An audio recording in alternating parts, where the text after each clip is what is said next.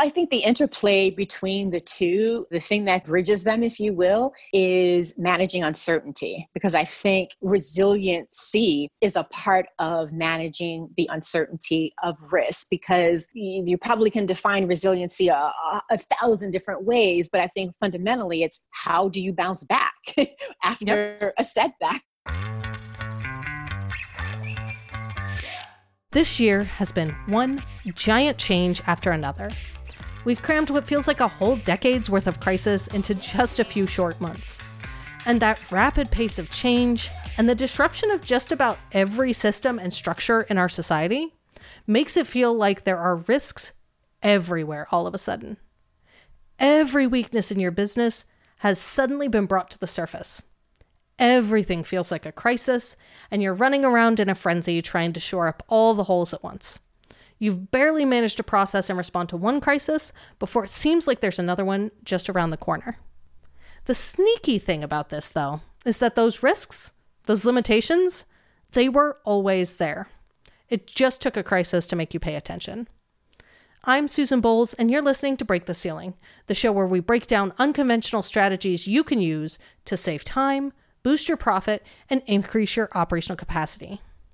Today, we're kicking off a new theme talking about risks and resilience and the relationship between the two, because I believe they're intertwined. When we talk about risk, we're really talking about managing uncertainty. You know, what are the chances that this bad thing over here might actually happen? But we can't know what the chances are. That's the uncertainty piece. And as humans, we are literally hardwired to hate uncertainty. It stresses us out and it makes us feel unsafe. Our brains evolved to analyze and to predict what's going to happen next. So all day long, we just go around predicting what the next thing will be so that we can make decisions about what to do. When change comes along, it's something new, and because we have no experience with it, we can't predict what will happen, and that stresses us out. There was a research study done a few years ago that basically found that humans would rather know for sure that something bad was definitely going to happen than to be uncertain about the outcome. And really, we can never know for certain what will happen next. But identifying and addressing risks means that you can come up with a plan for what you can do to reduce the impact of that risk if it actually happens. Or you can create structures in your business that means that it can be more flexible and responsive and resilient. You can never really completely eliminate risk. It's something that you just have to live with. But risk doesn't have to consume you. Identifying and addressing risks in your business is one of the main ways you build resilience into it, because you can't fix what you can't see. And if you don't understand what's most likely to break, it's pretty hard to create that trampoline of resilience right where and when you need it most. That's what building resilience into your business really means.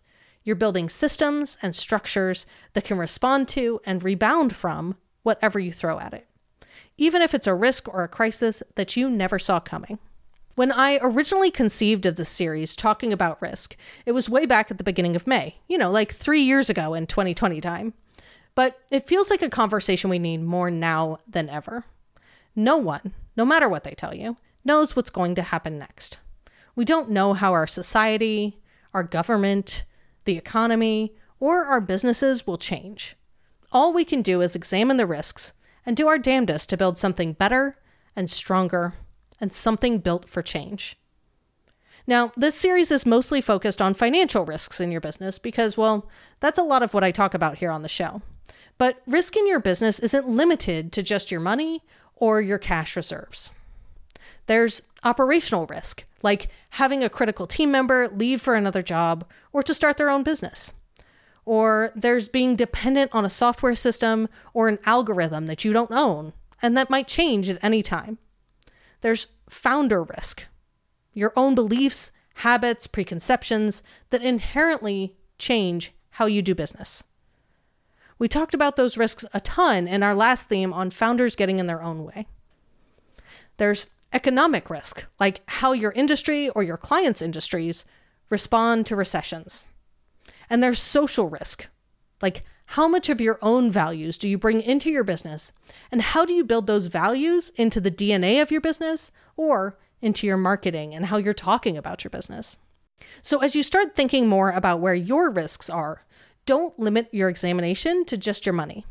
Risk and the opportunity to build resilience lives everywhere. Now, during this series, we'll talk about some specific risks you might have lurking around in the back end of your business. We'll talk about some alternative sources of revenue that might help you pivot and build more resilience into your business model.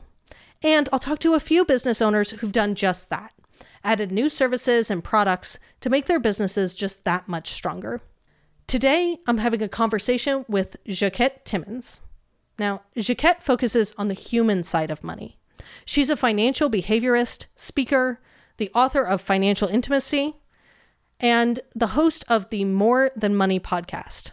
Jaquette focuses mostly on the personal side of finance, although a lot of her clients are entrepreneurs.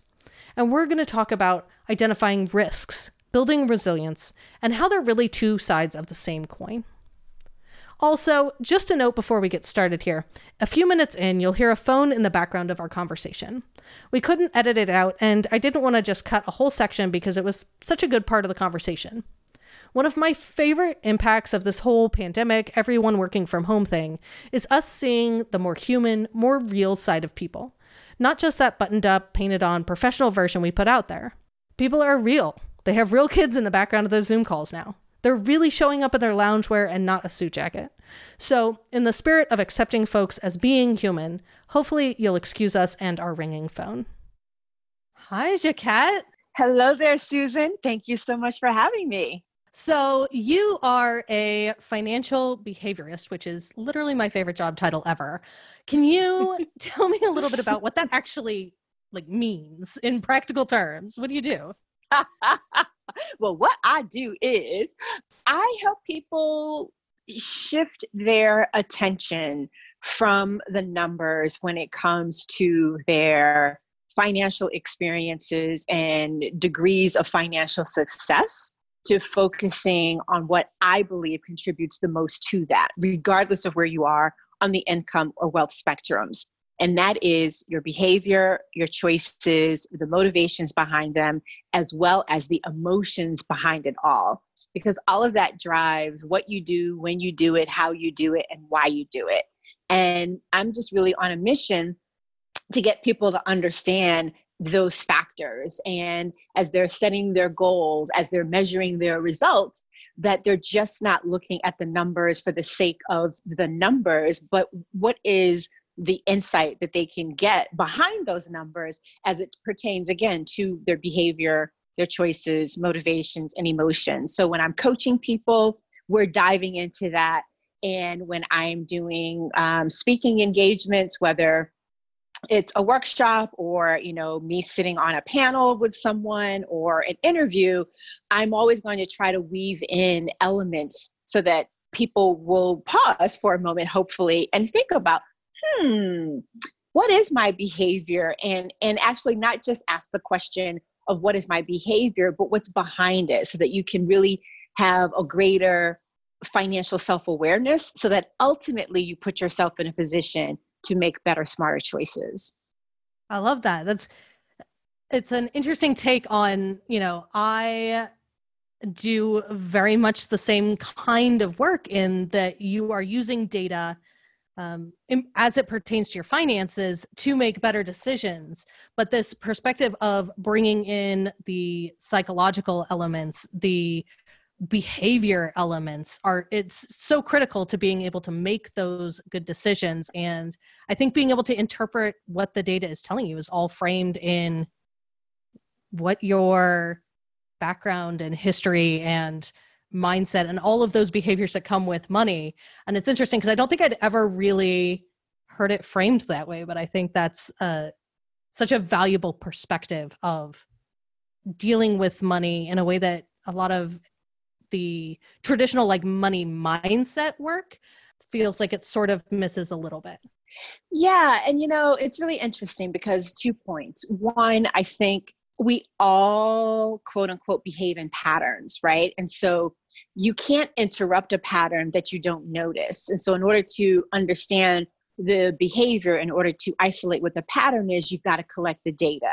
And so for me, the numbers are a way of making the elements that on the surface may appear to be intangible and perhaps quote unquote subjective, to give them an objective lens to it. With regards to the mindset piece, you know, part of my challenge with some of the mindset discussions out there is it plants the seed that makes you think that if I just think differently, well, then things will be different. And from my experience and from observation, you can't think your way through to another side of something. I think your mindset does, in fact, it affects things. It affects what you do, but you've got to take some action. And I love the Quaker proverb that says, when you pray, move your feet. And, you know, you look at any religion, there's probably some version of that in terms of a proverb, but it's like, okay, you can think something and you can have an idea of how you want something to be different, but you then have to back that up with some action. So what are you changing in terms of your behavior to make it so? I like that. And being able to kind of operationalize the changes that you wish you could think your way out of, figuring out what actions can you take to actually make that real. Exactly. The theme we're talking about here is really thinking about risk, thinking about how that relates to resilience. So tell me a little bit about how you think about risk. How do you approach risk? So before I talk about how I approach risk, I would love to just say one of the things that I think we tend to do as a culture, and that is have a very limited conversation about risk. We tend to talk about it almost exclusively through the lens of what we might potentially lose. And that is an important thing to be mindful of. But on the flip side, there's the risk in terms of the opportunity that you don't take, or the opportunity cost, right? So if we think of it from an investment standpoint, so yeah, if you invest in the stock market, there's the risk that you might lose money. But the opportunity cost, the risk on the other side, is if you don't invest in the stock market, then you're missing out on the growth and the appreciation and the ability to hopefully outpace inflation. And similarly, when it comes to business, you know, there's the risk of if you do something, it might fail. But on the opposite side, there is the risk of if you don't do it, you won't know what's possible. You won't know what you might be able to achieve. You won't know what goal that might be a stretch goal that you might be able to hit. So I think we also, as we think about what might be lost, we also have to think about the other side of that, which is what are we then losing out on if we don't do something? And in terms of how I approach risk, I also think it's really important to think of risk, to contextualize risk. And, you know, you and I are having this conversation at a very tender moment in time, right? And, you know, as a Black person of Jamaican and, Jamaican American descent, this is a really disheartening time for me, dispiriting time, and scary time, right? And the risk from a business standpoint is if I let that just completely shut me down and don't move forward, right? So there's the risk there. And there's also the risk in terms of figuring out, well, how do you actually balance acknowledging what's going on, and yet at the same time, you know, your business is your livelihood, and yet at the same time doing the things that you need to do to market your services, promote your services, let people know what you're doing. And so my point there is that there is no one size fits all when it comes to risk in terms of what's a risky choice for you. And I don't mean you personally, but the bigger you know, what's the risky choice for you versus what's the risky choice for me, because that can look very different. Like we can both be faced with the same choice, and to you, it might not be risky, and for me, it might, and vice versa.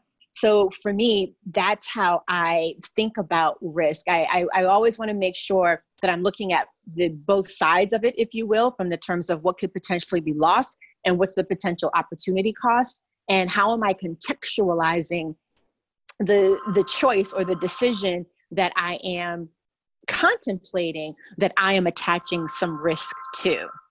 So I love the idea of contextualizing risk, kind of the positive versus the opportunity cost versus, what are you missing out on? What could possibly happen? And I think for me, when I think about risk, I have a real negative reaction to it, which I think a lot of people do. People are uncomfortable with assessing their risk, right? They're uncomfortable talking about the potential losses. And I tend to look at risk both from a financial perspective, but also from an operational perspective as well. So we have not just the financial, not just the social risk, but also the operational risk. Things like, are your systems dependent on a platform that you don't own, that could go out of business, that could just disappear one day and take a critical part of your infrastructure with you? Or do you have a team member that is a critical team member that when they decide to move on to another opportunity affects your operations? And I think that is kind of a third piece of this puzzle here, where every time you assess a risk, there are so many facets of that. And when I'm evaluating risk, I'm actually looking for opportunities. To me, risk is intertwined with resilience, because you look at risks, you examine risks, you dig into those limitations to be able to build resilience. All of those aspects, assessing all of those aspects, build resilience, not just into your business, but into your mindset, into the ability to kind of bounce back from situations. Does that make sense? Yeah, it totally makes sense. And I think, what you have just shared really kind of also invites us to zoom out and make sure that we are taking the time to define the risk that we are contemplating or that we are measuring, because there's financial risk, there's, as you said, operational risk, there is, depending upon what your business is and what it is you might choose to do, there could potentially be brand risk, reputational risk. Yeah, for sure. I think it is an invitation to define the risk. I think the other thing is that, when it comes to risk, inherent in anything that we are going to quote unquote say there's a risk element to it, it means that there is some aspect of it that we lack some certainty about. And I think the challenging thing is that as a culture, we tend to want to prioritize certainty over clarity. And I think we're better served when we prioritize clarity over certainty. So I love that phrasing. Regardless of what the outcome. I love that. I tell people that all the time when it comes to money, because I think far too often, here's a really concrete example that may seem, what's the word? Not significant in the moment, but I think it speaks to a lot. So you ask someone how much they want to save, and you don't put any boundaries on it, right? You tell people not based upon how much you can do or how much you have planned to do, but I'll give you a magic wand. How much money would you want to save? And some people are completely frozen and they cannot come up with an answer because they're not accustomed to having a blank piece of paper where they can write down any number.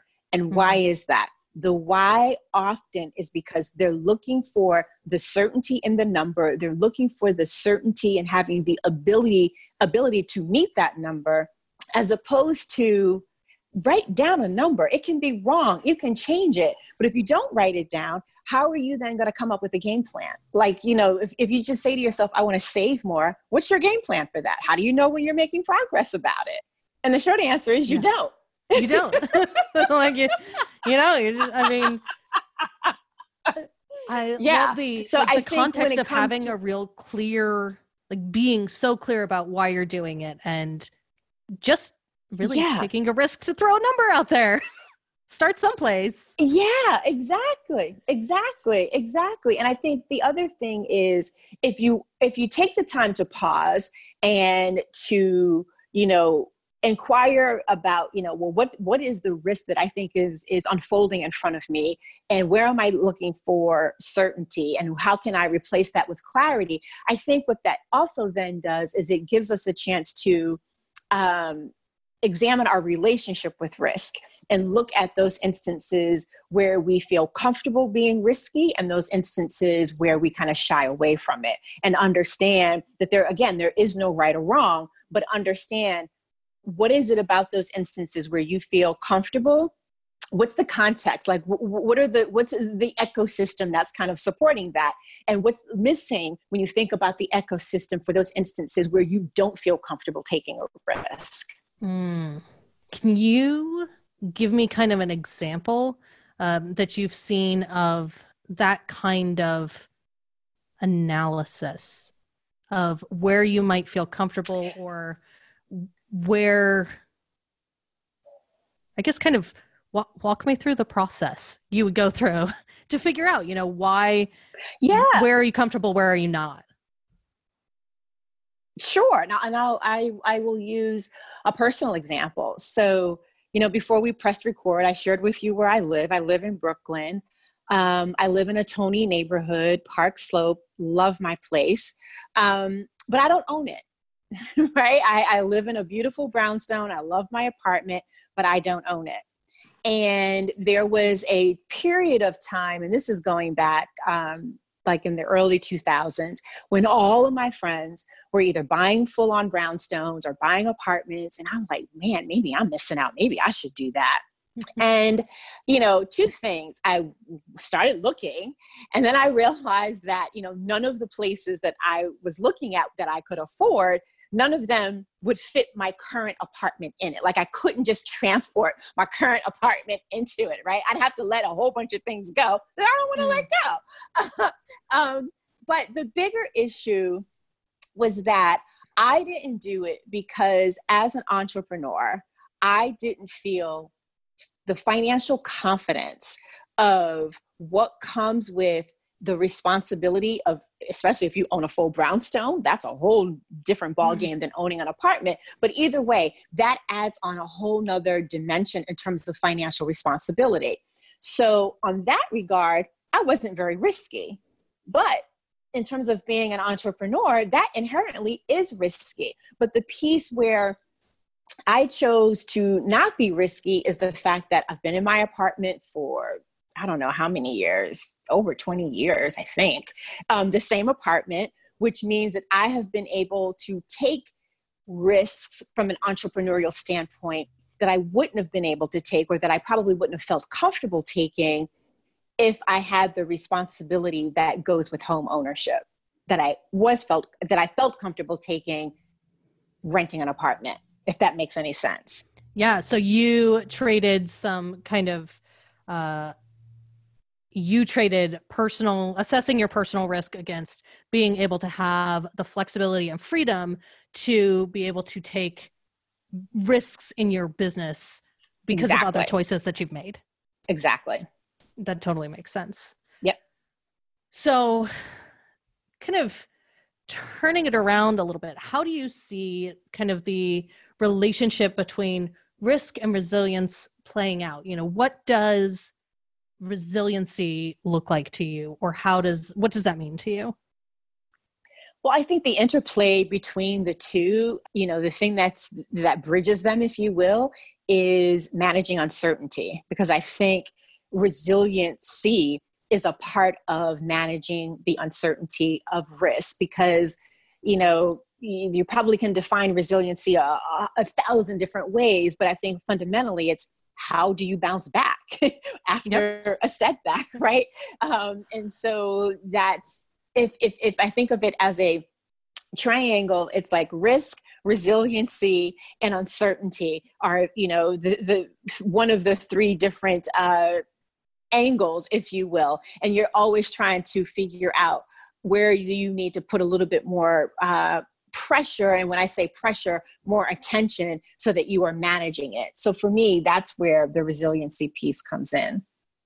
I like the picture of a triangle and the interplay, because, I don't think there's ever really an opportunity for us to be certain about anything. I'm trying to come up with a good example where you could be absolutely certain of the outcome. And I'm not sure that there is. But how you manage uncertainty, how you approach uncertainty in a general sense really impacts how willing you are to take risks. And I think the more willing you are to take risks and to address your uncertainty that's how you become a more resilient organization, kind of full stop. Yeah. And I think, the way that this kind of ties into what I understand about your body of work, the connection there also is, what's the process that you follow for the decisions that you make, right? What's your decision matrix? Like, how do you get to the ultimate decisions that you make, whether they're short-term or long-term, or they're bridge decisions? And the more comfortable you are with your process, the less I think you have to worry about if you get something right or if you get something wrong. Because you know that if you got it right, that's great. If you got it wrong, that's great. It may feel sucky. I'm not going to deny that. However, if you followed your process, the point is that if it didn't work out the way that you wanted it to, somewhere in there is feedback.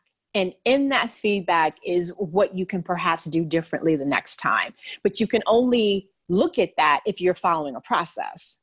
Yes, exactly. And, for me, I tend to use data to manage uncertainty, to bring in that feedback.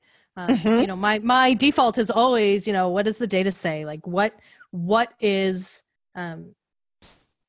the actual numbers say, instead of what does your gut say about what happened? And I think, for me, that's my approach to doing the best to manage uncertainty. And that is my process. And I think that having a process, like you said, is the most important part. Maybe your process is data. Maybe your process is like a hot wash with your team after something happens. Maybe your process is, looking at the execution goals that you set. When you went out to launch a project or try something new, what process did you set around making sure that you were doing the things that you needed to do to give that thing a chance to succeed? Or did you personally muck it up with your own behavior and not do the things that you knew needed to happen?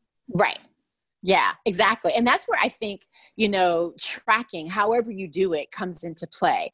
I often ask my clients to track their money, and some people are resistant to it because they think that I'm asking them to do it to create a budget, whether it's, budget around your money or budget around your time. I think people are like, I don't want to do that. And my whole thing is the tracking, again, goes back to collecting the data, which allows you to see the pattern, and it tells a story, right? And so the more comfortable you are with tracking, the better you are at understanding what the story is. And then here's the real, I think, come to Jesus moment. Sometimes when you're tracking, you will realize that you are not doing what you think you're doing. Yes. That's always a hard one to swallow, though. And you're like, oh my God, totally. I didn't do that thing. That was on me. Like in your head, you've done all the things, right? In your head, you did all the things, you did them all right. And yet, when you then go back and you look at the tracking, you're like, oh yeah, kind of missed it mark there. Yes. I have to say I had a coach that started kind of a weekly review process where at the end of every week you are, doing some reflection questions. And the goal is really to start seeing consistent data about your business, about what's going well, what's not going well. And one of the things that always gets me every week is that you have to actually list out what your sales were. And then you have to list out all of the opportunities, basically all the offers that you put out there, all those conversion opportunities. And that's always the one that gets me, where I'm like, yep, that's why that didn't happen, is I didn't actually ask anybody to buy anything from me. Right. But I think that's one of those, like, it's a very simple routine. It's a very simple system that gives me feedback every week of, this is something that matters, and whether or not I'm actually behaving in the way that I know will grow my business.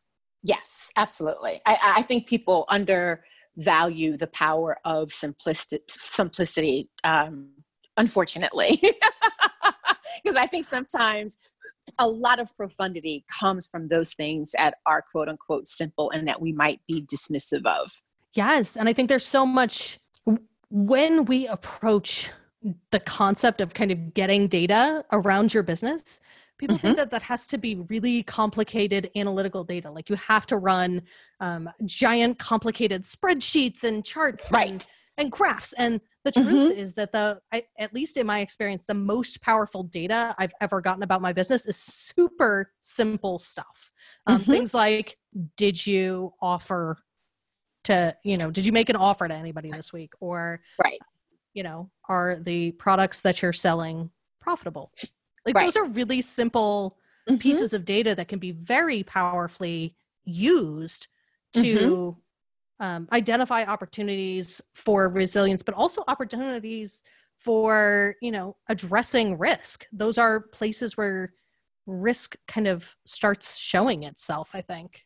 Right. Because especially if you think about, did you ask, did you make the risk, or did you take the risk to ask for the sale? So you had a discovery call, or some might call it a diagnostic call, or whatever, and it was a complimentary one.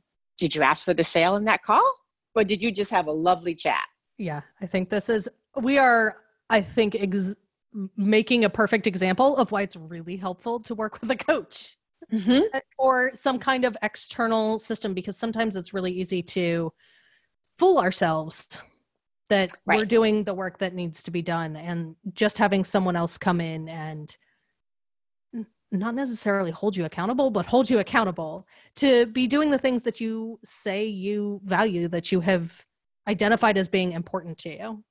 Yeah. And I think the value of working with a coach is, hearing the voice of someone else ask you the question so that you can hear your own voice answer it. So taking all of these, what do you see kind of being the biggest risks or challenges in personal finance, either right now or just kind of in general? I think the biggest risk is just not being engaged and not, paying attention. Here's I think it's a really good example. So, I've got 3 pillars to my business, right? Coaching, for hire speaking, and then I also host events. For my for hire speaking, prior to COVID, I was doing a lot of traveling, and a key part of my client base there are law firms. And last November, for one of my law firm clients, they had an offsite retreat for their women partners and attorneys. And I delivered my signature talk, and I also did 16 one-on-one coaching sessions. And the predominant response for all, if not almost all, of the coaching session folks was that they work really, really long hours. And when they come home, all they want to do is grab a glass of wine or whatever their beverage is and watch Netflix. They do not want to focus on their money. There's a cost to doing that. I understand it. I understand the fact that when you come home, that's the last thing that you want to do.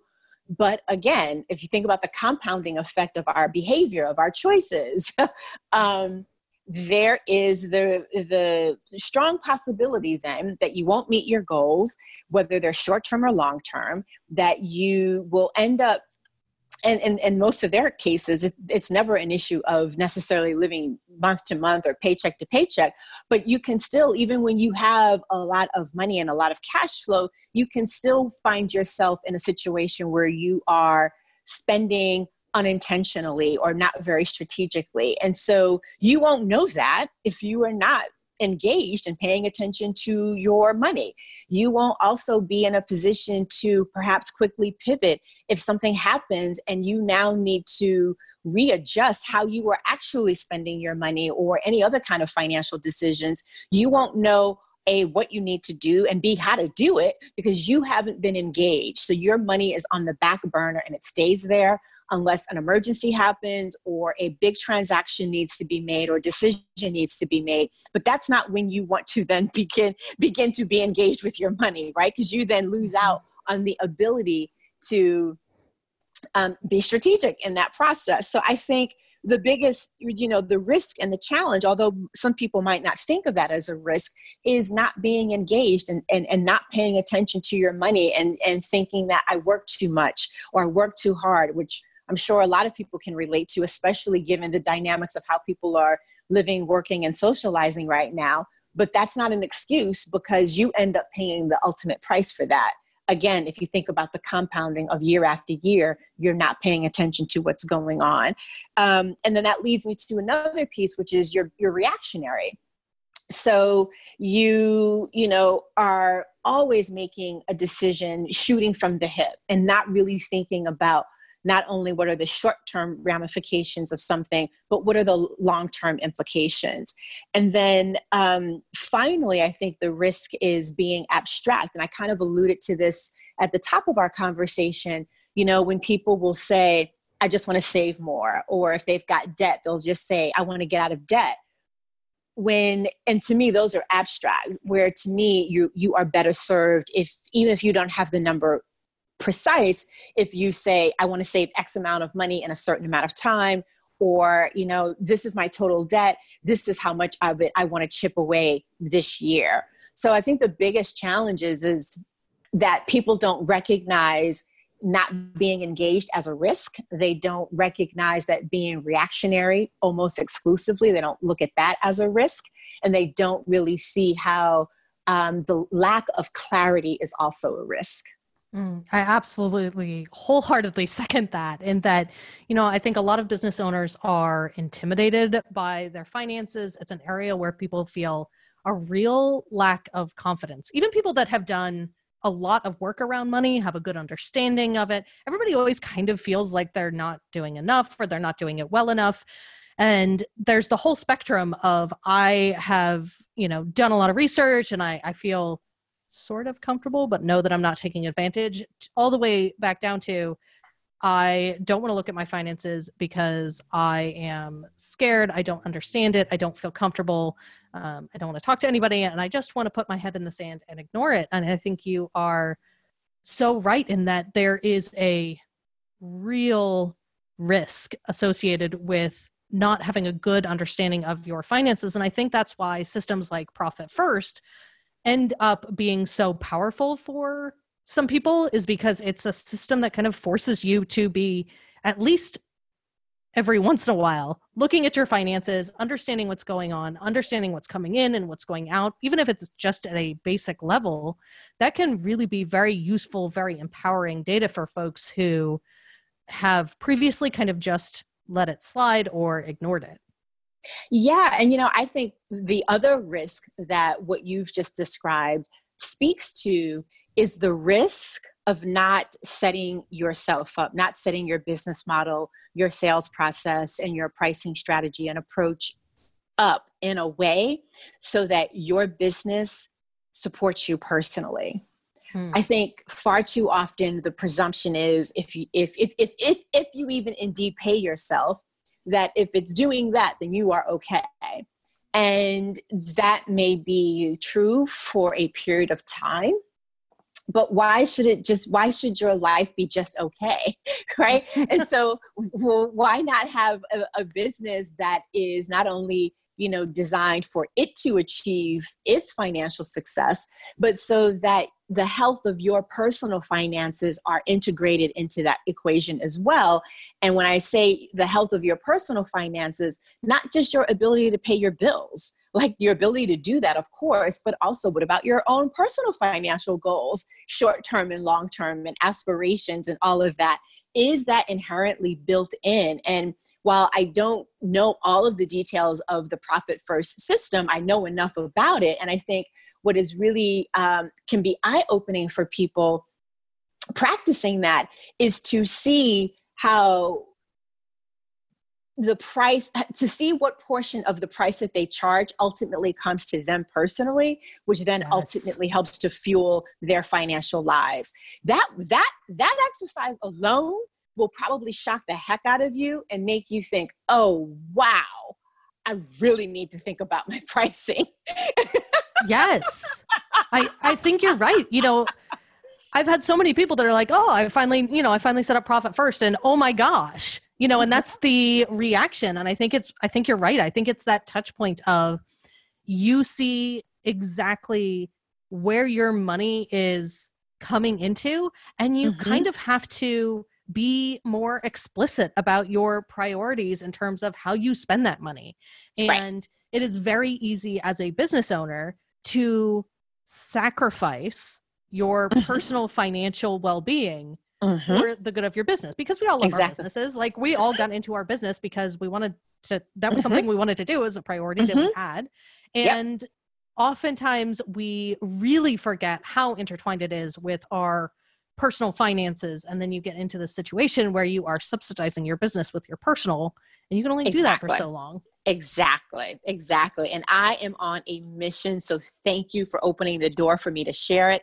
I am on a mission to really interrupt the narrative that says that we forevermore need to give our businesses everything, including our financial futures. That may be a requirement in the very beginning, or, some points in our business's history just because of circumstances, but we need to have a process, the stopgap measure in place to ensure that doesn't become the default, that we don't even realize we're continuing to operate in. Yes.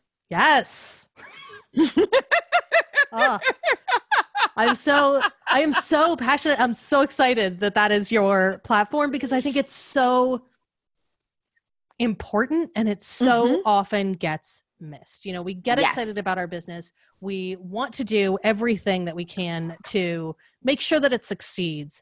And sometimes it's just a little bit at a time. We don't realize that it's happening. Maybe we just have a temporary cash crisis and we like, oh, I'll just stop my payroll just for this month. No big deal. I'll turn it on next month when things are better. And all of a sudden, 6 months down the road, you haven't taken a salary, you haven't paid yourself, and you forgot that you made a conscious choice about it that just becomes kind of the standard. Exactly. Yeah.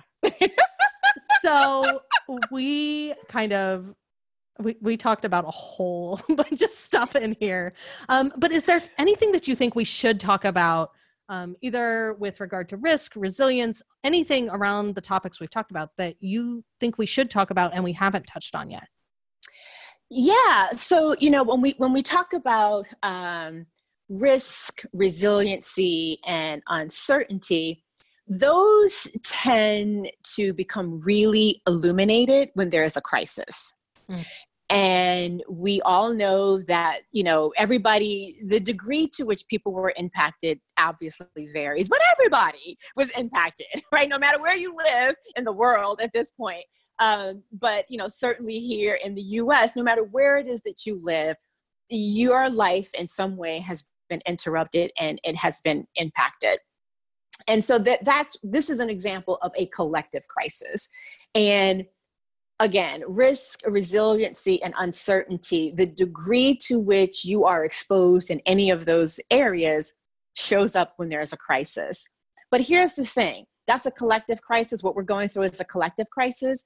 We've gone through them before, and sadly, we don't know when it will happen, but we will go through another collective crisis. But guess what? we also go through crises on our own personal levels, whether it's in our personal lives or in our business. And I share that as a way of reminding people that you have a toolkit for managing even this crisis that we're in now. We don't know how long we will be in it. You have a toolkit. You may need to refresh it. You may need to add some things to it, but don't lose sight of the fact that you've dealt with a crisis before. You can deal with this one, and this will just prepare you to deal with the next one. And so in terms of, the theme of the conversation, pause for a moment and think about when this crisis really hit its apex. What did you learn about yourself in terms of where were you most vulnerable? Where was the risk exposed? Where was the uncertainty experienced? Where did you discover your resiliency, right? Because to me, the resiliency also comes into play from the standpoint of asking, where can I be more resourceful? So where did you find yourself bumped up against the uncertainty and the risk, but that helped you to, double down into asking yourself, where can you be more resourceful? Where can you be more creative? And what did you create as a result of that? And so I think that's the last piece that I would just like to chat about, is that the crisis always illuminates that, but it also gives you ideas around how to handle it, not only now, but when the next one comes around, whether it's a collective crisis or one that's more experienced on an individual basis, whether it's in your personal life or in your business. Yeah, I think you're right. I think so many people, even the most financially savvy people, I don't think ever, did their cash forecasts to assume that the economy grinds to a complete halt. Like nobody ever predicted that.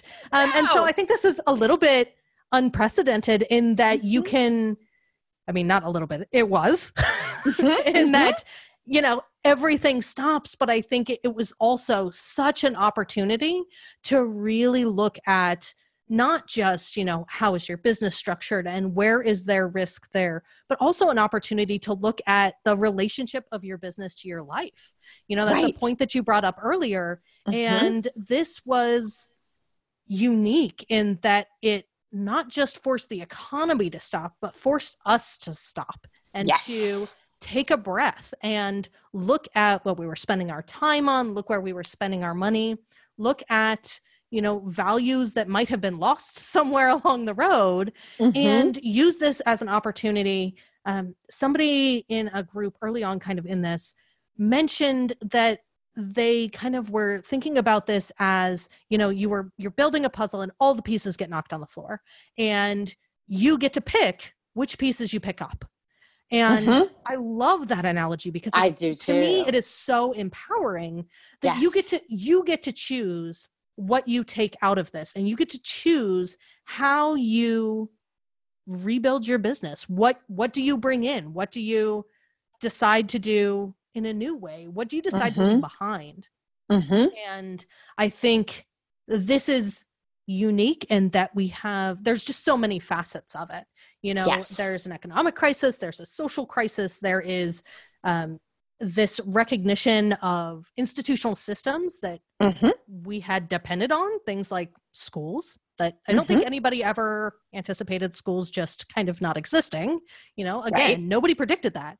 But what does that now mean in terms of assessing the things that are important to us and rebuilding our business in a way that is better? Better for our lives, better for our business, more resilient. There were a lot of things exposed, I think, about everybody's business in terms of where they weren't resilient or where they were unprepared. I think an example is just in terms of what people expected as kind of a standard cash cushion. Where do you think a good security blanket cash wise is for you? And I think this is something where before this, it had been a pretty long time since a lot of people had kind of experienced a huge catastrophic cash crisis on this kind of a level. And I think that, that colored our perspectives of what what a good cash cushion would be. And Right. I think, coming out of this, a lot of people have seen that just wasn't enough. And maybe you never need it again. But this kind of illumination of where that risk lies is for certain going to color your perspective on what feels secure to you. And I think that's definitely a moving benchmark for everybody, is like, what's the number that like feels good, feels secure to you. But I know for me, at least personally, my new level of security is much higher now than it was before. Oh yeah, totally. And again, I think it goes back to context, right? Your circumstances, probably your personal circumstances, your business circumstances, the context of all of that is probably driving what that new number is. Oh yeah, for sure. Yeah. And I think it is for all of my clients, for people that I'm talking to. For all of us. I'm sure you're seeing it too. Yeah, absolutely. Absolutely. And I think it's also, I don't know what language ought to replace it, but I do dislike this whole notion of going back to normal, because perhaps that's, I know on a number of different levels that don't work. We actually don't want to go back to what was normal. And so I think this kind of illuminates that as well. Like, how are you defining what is normal for you and what is normal for your business? Yes. And what do you want it to be going forward? Yeah, exactly. Yeah, totally. You get to define that. You get to shape it. I love the kind of the imagery of just, I think this is an opportunity for us to all give ourselves permission to think about it differently, to be open to new ways of doing business or new perspectives that allow us to create something new and better. And like you, I don't want to go back to what was normal. I don't know that we know what we're going to, but I hope that it is something that was better than what we had before. Right, exactly. It's certainly going to be different. Well, it's going to be different, but I think that that's the power. To me, that is why I think choice is such a powerful thing, right? Because you can stand in your power in terms of not only defining what's possible, but also then in terms of figuring out what is your particular pathway to that thing that you want to be possible. You get to define that. You get to choose so many different aspects of that. And let me be really clear here. You may not be able to control all of the aspects of it, but you get to choose. Yes. All right. I think that is a perfect place to wrap it up. So where can our listeners find you if they want to connect or learn more about what you do? My website is a really great place to go, jacquettetimmons.com. And if you go to jacquettetimmons.com/wheel, you can download a free exercise called the Financial Wheel, which is really beneficial in terms of helping you to understand your relationship with money and your personal finances, but also to use that as a way of understanding what it is that your business needs to do in order to help you fulfill your financial vision. And then on social media, while I am on all of the platforms, I love me some Instagram. So come follow me on Instagram. Awesome. Well, thank you so much for being here and for having this conversation with me. I think this was just freaking interesting. Well, thank you so much for the invitation. It was purely a delight, and I really appreciate the chance to be here. Thank you. Eons ago, back in March, right after the coronavirus craziness kicked off, I was on a call with a friend, and she asked me what I was doing differently with my clients in response to what was happening. All the panic around PPP loans and stay-at-home orders and homeschooling. She wanted to know what I was counseling my clients on now. How were we handling the cash flow crisis now? How were we building resiliency into their business now? And my answer to her was nothing, because there was nothing that needed to be done differently now. We were already talking about limiting risk by creating different revenue streams. We were already looking at how profitable each service or product was, so we could cut what wasn't working and double down on what was. We were already making sure that every dollar spent in the business was being used as effectively as possible. And we were already creating a team structure and using technology to build resilient operations. We'd already done the work to fortify the foundations of their business and build resiliency into their DNA. So when the shit hit the fan, we were all suddenly working from home with other people in our spaces. We were homeschooling our kids and reeling from trying to figure out what was happening in the world. For lots of businesses, that felt like running full speed into a brick wall. For most of my clients, it was more of a speed bump. Sure, they had to adjust, just like everybody else did, but their businesses kept running. Operations didn't stop because they suddenly had half as much time to work on their business, or because they didn't have the brain bandwidth to deal with it right now. We'd already put systems in place to make sure the trains kept running. And yeah, we had to touch base and look at our plan and decide, if or where we needed to make adjustments. But that's the same discussion we always had, because we were already proactively looking for ways to operate more efficiently and effectively. Sure, the cause for the discussion was different, but the process to react to it was the same. We looked at the plan, we adjusted where we needed to, and we kept on trucking. That's what resiliency looks like in real life when you've built it into the foundation of your business. And the way you get there is to start by identifying your risks. While Jacquette and I mostly talked about financial risks because, we're both finance geeks, this conversation was really intended to get you thinking about where risk might live in your business, not just in your finances, but everywhere. So start looking for those cracks in your business so you can start shining a light in there, examining them, and start taking some steps to fortify against those risks that you find so that you can move towards resilience. Next week, we're talking a little bit more about financial risks, and we're digging into the risk of inconsistent cash flow. So how do you manage your cash, particularly the balance between your personal cash and your business cash, when the cash coming in might not be as regular as the cash going out? So hit subscribe in your favorite podcast player so you don't miss it. And if you're looking for some support around identifying your risks and taking steps toward building resilience into your business, I'd love to work with you. Head to scalespark.co to book a call or shoot me an email at susan@scalespark.co. Break the Ceiling is produced by Yellow House Media. Our production coordinator is Sean McMullen.